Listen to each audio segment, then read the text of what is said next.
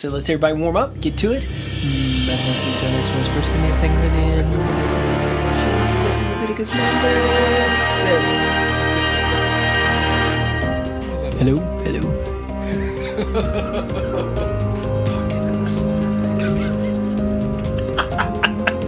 This is James. This is why. Then we can go. Yeah, good. That's what I think you got it. I think so, yeah. Are we recording right now? Thanks for tuning into Seeker. Season 1 is the Book of James. We decided to kick off this podcast with the Book of James because no matter what your background or what your experience is with Christianity or the Bible, this is a very accessible way to understand what it means to be a Christian. Here with your surplus of coffee beans. Dude, I walked right in. You rich people, weep and wail. Where's my coffee? Gold and silver corroded. But we're going to pull out a Haggai. You're really arming up. I had Cock the gun. I had a reference from Revelation to Zechariah. Oh. But it didn't fit with the discussion. The white horse. Just leave it there. Riding on the white horse. Let it lie. Good try. You know I love me some Minor Prophets. So then he pivots here, though, in verse 7, where he says, "Therefore be patient, brethren, until the coming of the Lord. The farmer waits for the precious produce of the soil, being patient about it until it gets the early and late rains." You know why he's pivoting? Because he's writing to the poor people. He's writing to the oppressed people. Right. He's telling them. Right. That's on God's terms. That the Lord of the armies of heaven is going to take care of that situation. Right. Well, then verse 8, again, goes back to the same, be patient. He says it twice, verse 7 and verse 8. Be patient, strengthen your hearts, for the coming of the Lord is near. It does sound kind of, have that revelation slant like you're talking about, Julian. For the coming of the Lord is near. Basically, the way that this comes across to me, at least, is just, you're in this for the race. You go in all the way. You just have to be patient, going strong, and then it's going to be over, right? The Lord's going to be, it's going to be the end. The Lord's near. Our lives are so short anyways. To me, it's got this slant of like perseverance associated with it. Be patient, be strong. Oh, absolutely. He's clearly looping back to chapter 1, the very beginning of his letter, where he's talking about count it all joy when you go through these trials, because knowing that the testing of your faith produces patience. Exercise that patience. Be in that trial and do it. Right. You like I told you to do it, now you go and do it. You understand where it's coming from. You know what God's purpose is. You know that there's a plan for this. Go and be patient. Mm-hmm. And practice what you preach. Get that put that faith to work now. Especially that part in verse 8 where it says, establish your hearts. Once again, bringing it all back to the focus on keep that faith in your hearts. Keep it strong. Keep it rooted. Keep it firm and grounded. And then act on it. Be patient. Don't grumble. Wait on the Lord. He's going to give you strength. He's going to take care of you. He's going to give you these, just like the farmer waits on the rain and the crops. You have that same level of patience. You have that same level of dedication and diligence in doing what you're supposed to be doing, and let God take care of what He's going to take care of. So this is a really, sort of a calming contrast to the way that he started this section, where he's, bringing thunder and lightning against the rich oppressors, but then he's very, very, what's the word I'm looking for here? Conciliatory, very paternal, comforting, he wants to secure those who need that blessing and who need that comfort. He's there for them.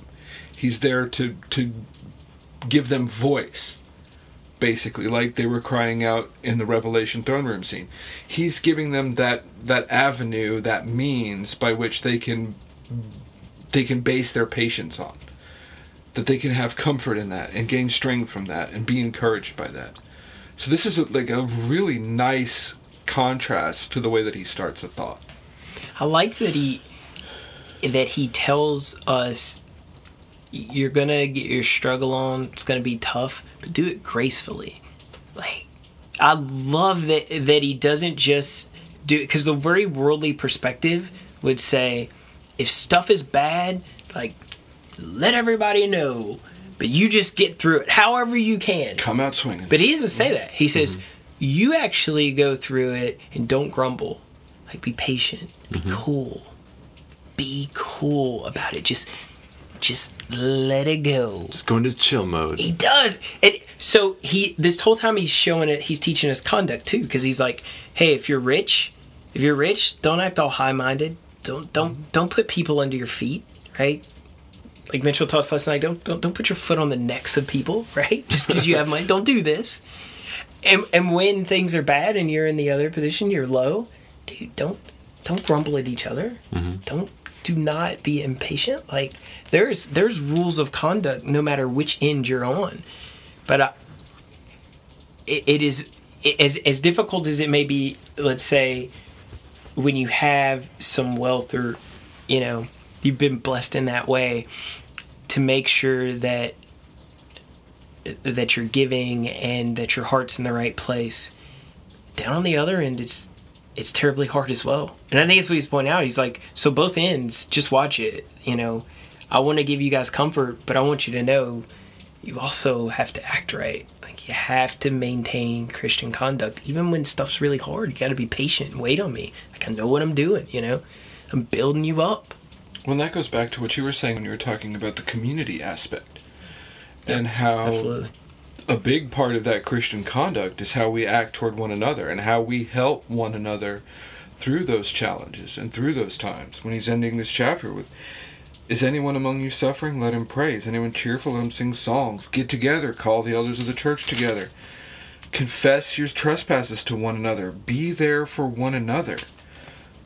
If somebody's wandering from the truth, turn him back. Help each other through this. That's why Christ gave us the church to be a part of, is so that we would have one another to pick us up, to encourage us, to be there as a support and as a brother and a sister that's going to help us all as we try to walk up that mountain of faith from the very beginning that we talked about. That we're there for one another to make that walk just as a little bit easier if we can, and a little bit flatter and a little bit smoother. That we can bear one another's burdens, that we can help one another, and that we can all strive toward that same ultimate goal. It reminds us that being a Christian is just not about hear, believe, repent, confess, and be baptized, right? Sing, pray, give, communion, teach. Nailed all 10. Done. Right? Time to go home. It is not that. That is Nope. That is not that. It's not that those components aren't real and they're not required, it's not that. But they actually, they just kind of come with the package.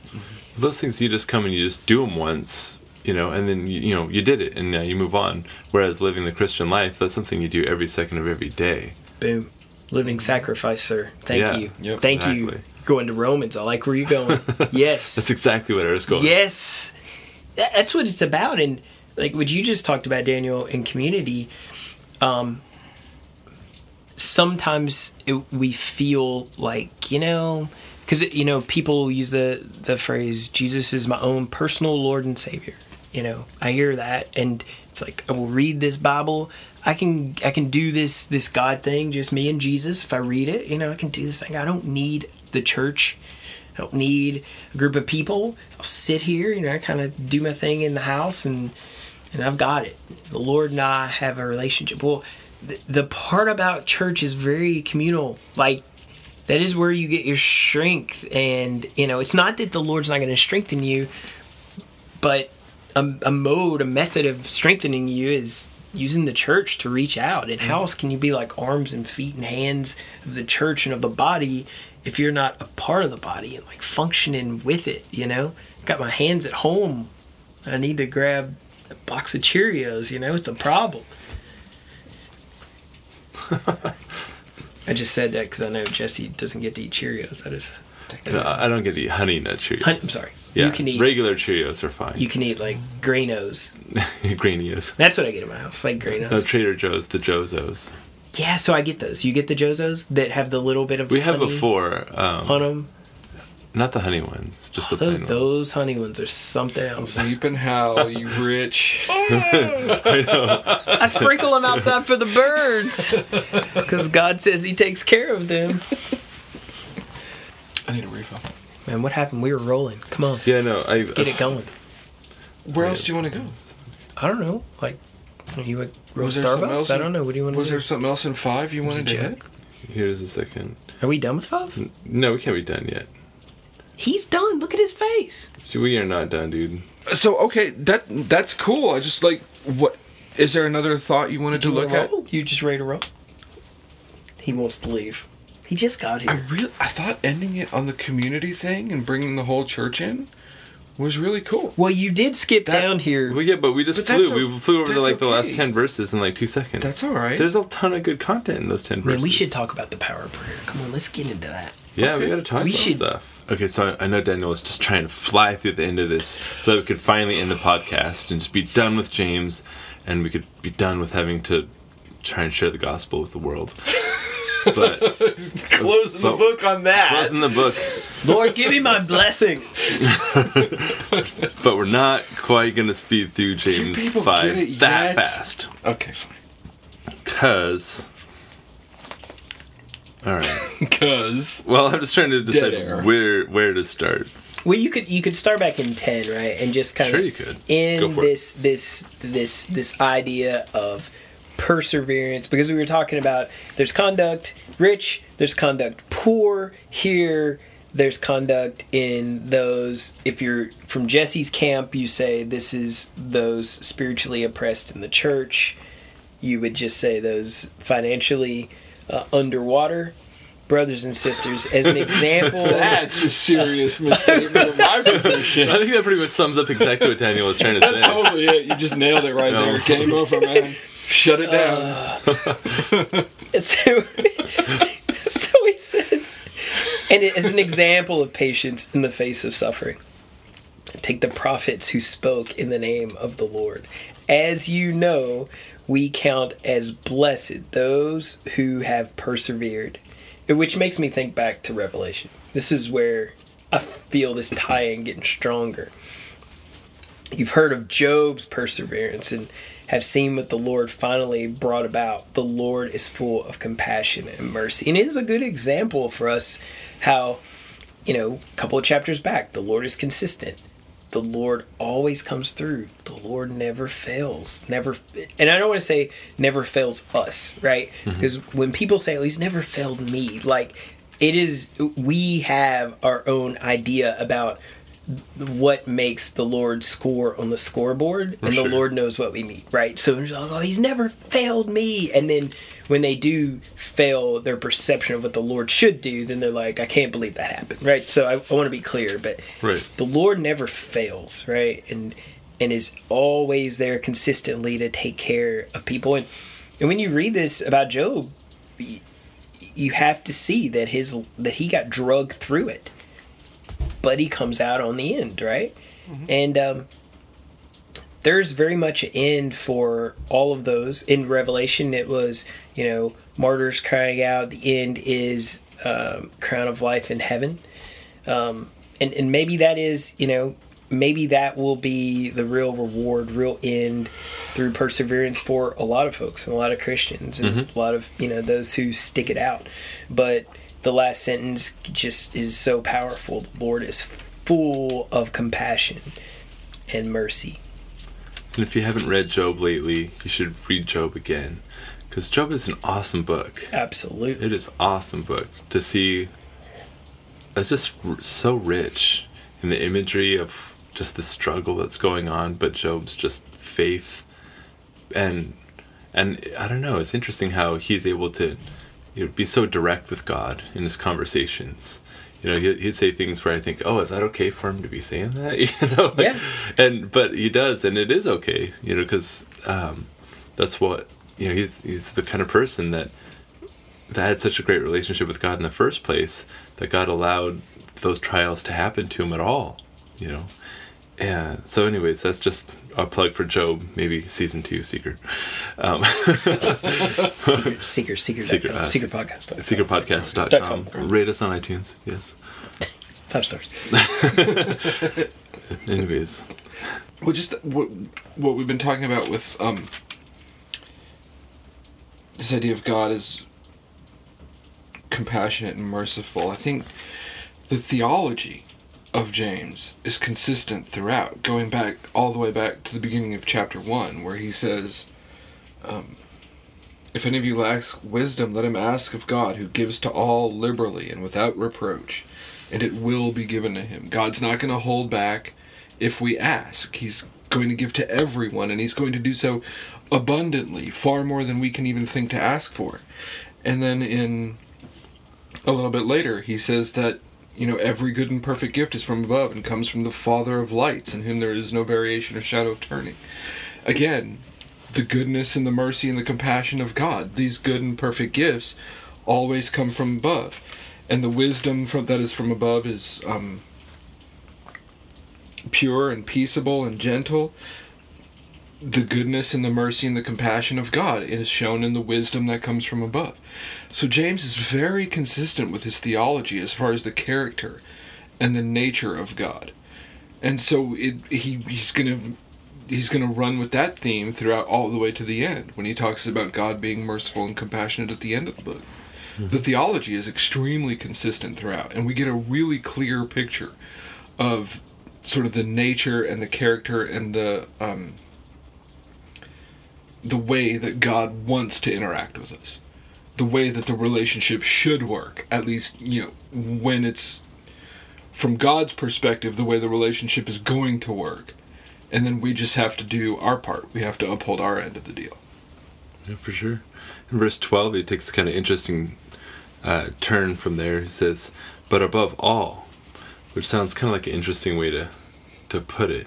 But anyways, he says, but above all, my brethren, do not swear, either by heaven or by earth, or with any other oath. But your yes be yes, and your no be no, so that you may not fall under judgment. And that's been kind of, for me, that's been something that's been a pet peeve of mine for a long time, is when people are, seem to make you want to have to promise, in order to believe you. And it's so easy to fall in that trap. It's like, okay, no, now I'm really being honest because I promised, right? So, and so anytime, I can't remember who told me this when I was like a kid, but they said, well, you're not supposed to swear, you're not supposed to promise, you're not supposed to take any oaths. Just say it and just be honest and just, live by your word, and that's all you ever need. And so many people just casually throw out promises left and right, pinky swear, whatever you want to call it. I mean, so anyways, but it's interesting. Why do you think that he says, they just pinky swore, you can't see on the microphones. That was cute, you guys. But why do you think he says, but above all, before he says that statement? Julian? I struggle here because he is still trying to get us to understand how to be patient as we're waiting on the Lord, and even to be patient in the face of trials. I don't know what you would be swearing about in the midst of the trial to make you say, yes, or, swearing by heaven and earth. Well, there's a clear mirror here to the Sermon on the Mount. And it's in that section where Jesus is going through and he's talking about, you have heard it said, this is the old law, but I say to you, that's been completely misinterpreted, and here's what you really need to do. Mm-hmm. And in the Sermon on the Mount, Jesus says, you have heard it was said of old, you shall not swear falsely, but shall perform your oaths to the Lord. But I say to you, do not swear at all, neither by heaven, for it is God's throne, nor by the earth, for it is his footstool, nor by Jerusalem, nor shall you swear by your head, but let your yes be yes, and your no, no. For whatever is more than these is from the evil one. And the way that I've always understood that is that commandment that he quotes, "You shall not swear falsely, but perform your oaths to the Lord." The way that was sort of treated was, well, if my oath has all of these contingencies and all of these conditions that I build into it, and then if somebody breaks one of these trivial little conditions, then I don't have to do what I've said I was going to do. I have an out. I have a way to avoid fulfilling any obligation. So I can say all kinds of things that I will sound great and make me look good and make me appear to be this really generous, helpful, wonderful, nice guy. But I build all these conditions into it. I build all these clauses and all these like little trippy little things to catch people up. So that if one of those little things happens, I don't have to do anything that I've said I was going to do. So Jesus says that's not what we meant when we said, do not swear falsely. What we meant is, do what you say you're going to do. Follow through. Be a person of good character who people can rely on and can count on. But as far as the above all, I'm not entirely sure why that would take precedence in James' thinking in the context of where he's going with the letter. Mm-hmm. Could he? Okay, maybe I'm hearing what you're saying now. I think back. Is he saying, I've told you how to behave. I've told you how to have patience. Don't swear an oath to me that you will do these things. Just do it. Like, I've told you to do all this. Don't tell me, I promise I'll do it, Lord. Don't tell me that. Just go do it. Maybe that's what he's saying. Just do it.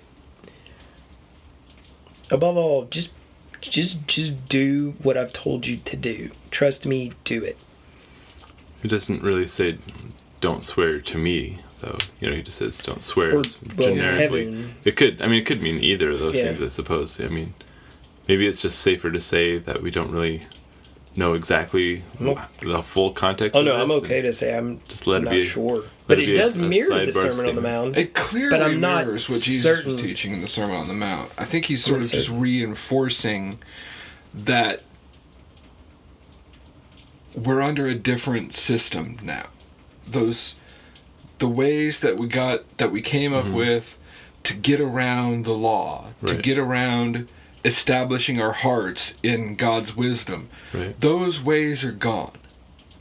You don't get to come up with all these exclusions and contingencies but if this, conditional things, you don't get to come up with loopholes. You don't get to come up with ways around doing what God said. Let your yes be yes, let your no be no. Don't swear oaths, be patient, don't grumble, get along together.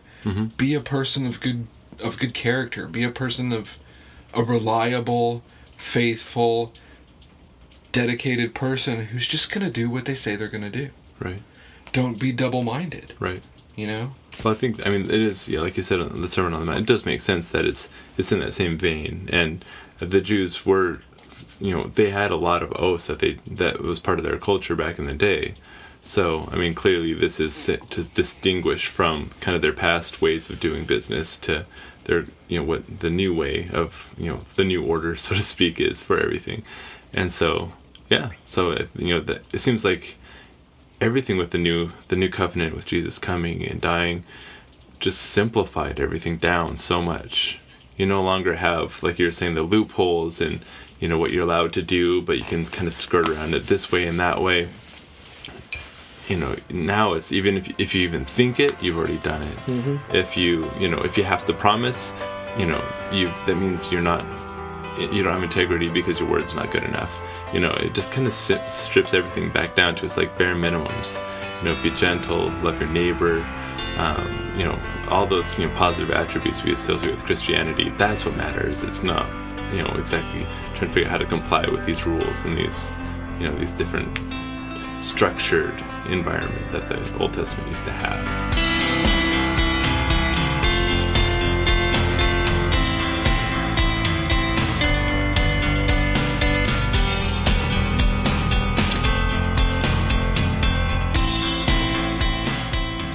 Thanks for listening to Seeker. Find us at seekerpodcast.com. Check out our website to see our blog, Thank you, Suzanne, for writing us some awesome articles there. Thanks. Bye.